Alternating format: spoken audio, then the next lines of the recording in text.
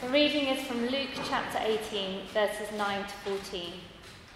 To some who were confident of their own righteousness and looked down on everyone else, Jesus told this parable. 2 men went up to the temple to pray, one a Pharisee and the other a tax collector. The Pharisee stood by himself and prayed, God, I thank you that I'm not like other people, robbers, evildoers, adulterers, or even like this tax collector. I fast twice a week and give 1/10 of all I get. But the tax collector stood at a distance. He would not even look up to heaven, but beat his breast and said, God, have mercy on me, a sinner. I tell you that this man, rather than the other, went home justified before God. For all those who exalt themselves will be humbled, and those who humble themselves will be exalted.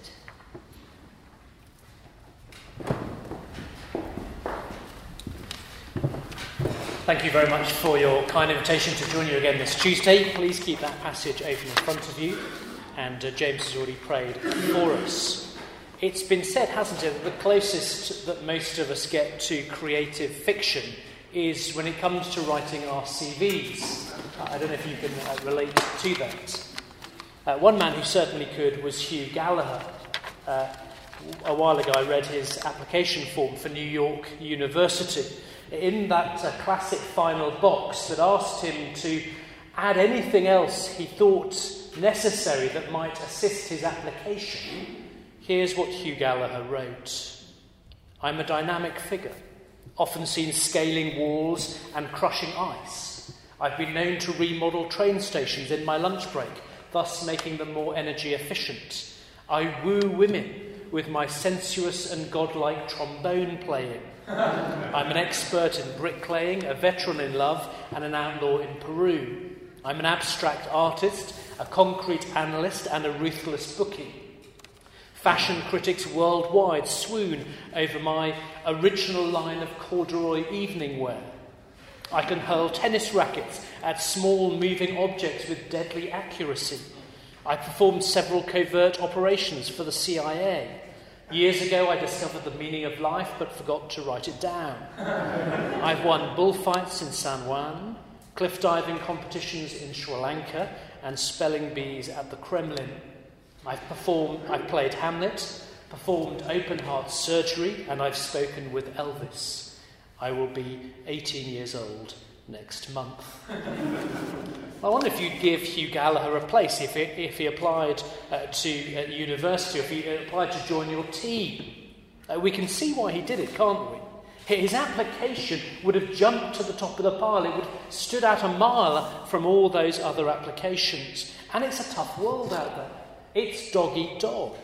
As the influential thinker Charles Handy put it, the motto of employers in the 21st century seems to be, don't count on us, count on yourselves. We'll only help if we can.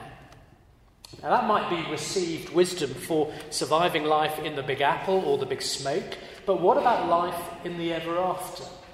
Is that the way to get into God's good books? To rely on ourselves? To have a strong spiritual CV?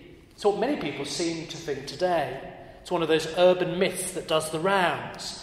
God really likes religious people.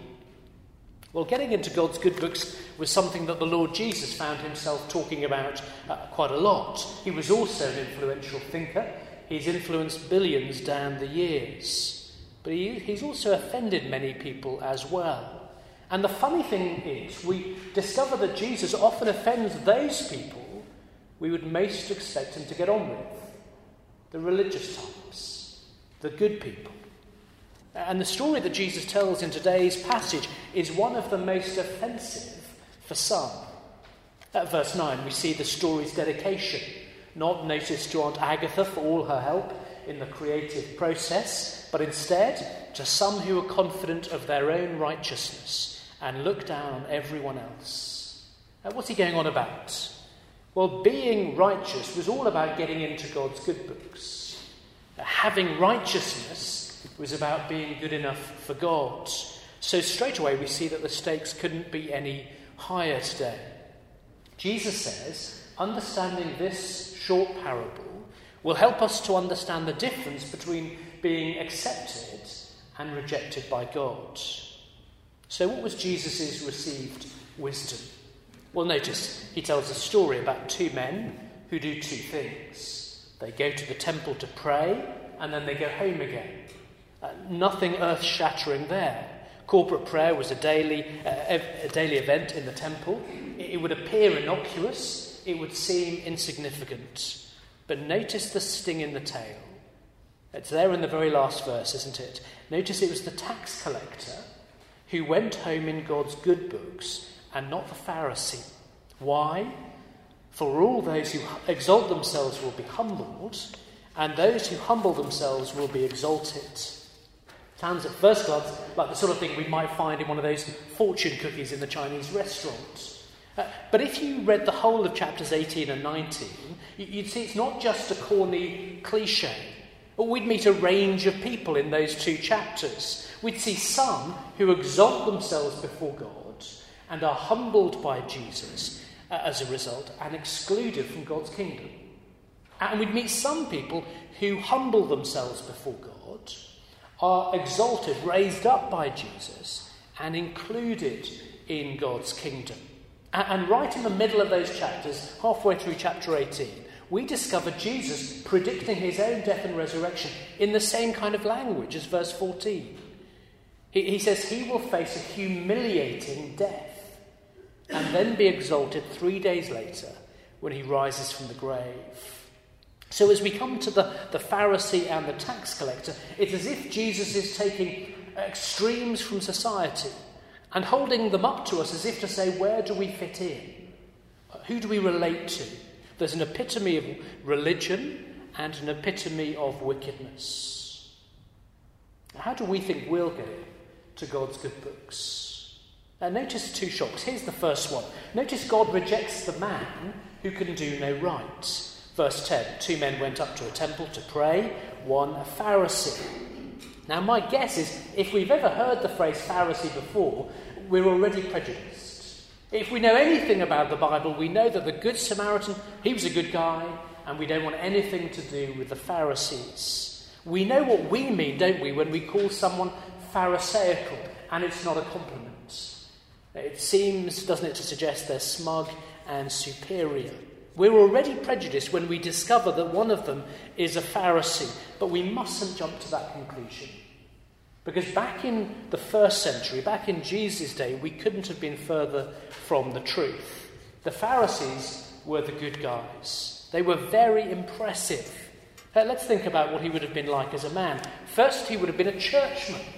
If he worked here in the Palace of Westminster, he'd have been here every single Tuesday lunchtime. He'd have been regular as clockwork, shaking James and Claire's hands as he came in. He'd have sat in the same seat, probably, week after week after week. He'd have been a churchman.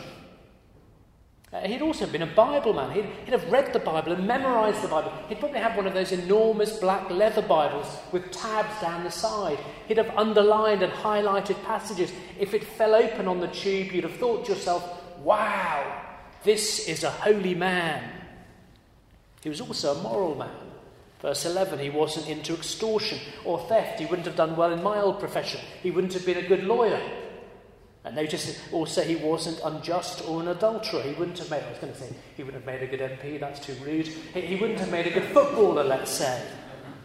Do you see, you could trust this man with both your property and your wife. He's somebody we would have loved to have as a neighbour, loved to have as a boss. And he was a religious man. Verse 12 tells us he did far more than the Jewish law required. He was into bonus points religion. Do you see, far from being a bad guy, the Pharisee was a good guy. He was one of the very best of men, a man who could do no wrong. How do you feel about him now? Do you feel yourself murmuring with approval? He'd fit in rather well to my friendship circle. He'd do rather well in our party or something like that. Well, let's be careful, because we need to spot his two fatal flaws. Flaw number one, he regarded himself as righteous. Verse 11, he makes a big show of coming into the temple for the time of corporate prayer after the daily sacrifices had been offered. Do you see, unlike the prophet Isaiah, who when he encountered God cried, "Woe is me," unlike the apostle Peter or John, who fell on their faces when they encountered God in Christ, this man strolls into God's presence, head held high, chest puffed out. Notice how many times we're told he says "I" in verses 11 and 12 as he lists his goodness. He fasts twice a week when the Old Testament said you only had to fast once a year. He gives a tithe of all that he gets, not just a tenth of his income. Sounds like real religious diligence, doesn't it? 104 times more fasting than was required by the Old Testament law. But you see the danger? The great danger he faced is that instead of seeing himself as a debtor before God, it would be very easy for the Pharisee to assume that God must be in his debt. He was proud of his achievements. The parable suggests he lacks any humility before God. He's like little Jack Horner, sat in the corner, saying, "What a good boy am I."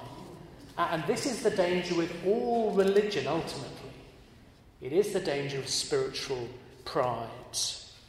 Proud people can be such a pain, can't they? Samuel Butler famously wrote of two very self-centred people, Mr. and Mrs. Carlyle. He wrote, "How good of God to cause Carlyle and Mrs. Carlyle to marry one another, and therefore make two people miserable instead of four." But of course, listing our own goodness like the Pharisee does here, it's actually just a classic way of covering up for the guilt that we feel within our lives. He's like the man who visits the GP, who's quick to tell him how his eyes and ears have never been healthier, how his hands and his feet have never been in better shape, all the while oblivious to the tumour growing in his brain. This man sees himself as righteous. He's confident. He's almost complacent about his own righteousness. And that leads to his second flaw. Notice, verse 9, he looks down on others with contempt. Verse 11, the Pharisee stands by himself. He doesn't want to mix with the riffraff. He doesn't want to spoil his pristine ceremonial purity through contact with lesser mortals. And he's quick to say what he doesn't do, isn't he? Verse 11, he's not ungodly or immoral. Do you see, the Pharisee is into negative obedience, he's into legalistic obedience, and also notice he's into comparative obedience, verse 11. God, I thank you that I'm not like other people. He's like the driver pulled over for speeding, isn't he? Who quickly tells the policeman that he's not a murderer. Or he's like the banker who fiddles his taxes while moaning about the benefit sheets. Or dare I say, like the MP who calls for rioters to be flogged while airbrushing his university life as regularly trashing every bar in town. Do you see negative obedience, legalistic obedience, comparative obedience? But of course the real issue isn't whether or not I'm better than you, or whether or not you're better than the person sitting next to you. The ultimate issue is, what are we like compared to God? Do you see how the Pharisee uses all of those things to mask his own spiritual condition before God? He might feel good about himself. He might feel proud. But please notice verse 14. His feelings are no guide to the condition of his soul. Well, what about us? Can we see ourselves, anything of ourselves, in this Pharisee and in his prayer? We've got to do that self-examination, don't we, in the light of verse 14? Because it was the tax collector and not the Pharisee, not the model citizen, who went home justified, who went home right with God, who went home in God's good books. Isn't that shocking? And if it is shocking, I take it's because deep down we tend to think God likes religious people. The good people go to heaven. And Jesus comes along straight out of the Ella Fitzgerald playbook and he says it ain't necessarily so. Why? Well, because the Pharisee, verse 9, is confident of his own righteousness. He's a model of someone, verse 14, who exalts himself before God. So I guess this could be a wake-up call to us. And here's the shock. It could be a wake-up call to us if we're good, if we're moral and religious. Because Jesus seems to be saying those very things could keep us out of the kingdom of God. Our morality, our respectability, our religiosity may be the very things that exclude us from being in God's kingdom. They're not the right way to God. And the Lord loves us enough to warn us that God rejects the man who can do no wrong. Well, if that isn't the right way to God, what is the right way? And this is the second big shock. Notice, God accepts the man who can do no right. At verse 13, enter, stage left, the tax collector. He would have been one of the most hated people in first century Palestine. Apologies to anyone who works in the treasury here. You may assume that not much has changed over the centuries. You see, in the first century, the Romans had franchised out the collecting of taxes. So before The Apprentice, Lord Sugar and Donald Trump, before they came along, any budding entrepreneur without any scruples, without any sense of loyalty to his own people, could apply for the franchise to collect taxes. They were infamously greedy and corrupt. They were kind of crooks and collaborators with the occupying Roman enemy. Think of those World War II black and white movies with the French provincial mayor lining his pockets while grassing on the resistance, and you get something of the picture. It makes the comparison with this straight-laced Pharisee all the more shocking, doesn't it? Surely this tax collector can't be accepted by God. But notice, will you, he can be, because nobody recognises his unworthiness more than the tax collector. Verse 13, he can't even lift his eyes to God. Head bowed, he beats his breast and says, God, have mercy on me, a sinner. He can't be more different to the Pharisee, can he? The tax collector knows he's got nothing to bring to God. He knows he's broken God's law. He knows he can't keep God's law. He sees the truth about himself. He sees that he's a sinner, a rebel before God. But notice he also sees the truth about God. I suspect as the smoke was lifting from the sacrifices that had just taken place before the time of corporate prayer, he recognises that God is merciful, that God doesn't treat us as we deserve. Why not? I take it that's why the prediction of Jesus' death and resurrection comes right in the middle of these two chapters. God doesn't give us what we deserve because Christ died that humiliating, brutal death that we deserved. The tax collector could do no right, but Christ died for people who recognise that. It's as if Christ brings his perfect CV and holds it out saying, give me your grubby CV and let me swap my CV for yours. The tax collector pleaded for God's mercy, and the miracle is he found it. His name was written in God's good books, not because he earned it, but because Jesus gave it. How does the old hymn put it? Not the labours of my hands can fulfil the law's commands. Could my zeal no respite know? Could my tears forever flow? All for sin could not atone. Thou must save, and thou alone. Nothing in my hand I bring. Simply to thy cross I cling. I wonder if you've ever thought about that. That it's possible, because and only because of the cross of Christ, it's possible for any of us to be in God's good books and to be safe for all eternity. So as we conclude, what about us? Do we sense that we're more like the Pharisee or more like the tax collector? What are we trusting in to get us into God's good books? Are we seeking righteousness like the Pharisee, built on our own religious reputation and our moral achievements? If we are, then we need to hear the Lord's loving warning. God rejects those who think they can do no wrong? Or are we relying on God's mercy through the death and resurrection of the Lord Jesus Christ? If so, however tentatively, hear the Lord's wonderful welcome. God accepts those who realise they can do no right. It is great news. It is momentous news for us here this lunchtime, for the city of London in which we work, and for this great nation. Let's pray. Our loving Heavenly Father, we thank you for taking us right to the heart of the Christian faith, reminding us that nothing in our hands we bring, simply to your cross we cling. Please strip away all our pride and self-sufficiency.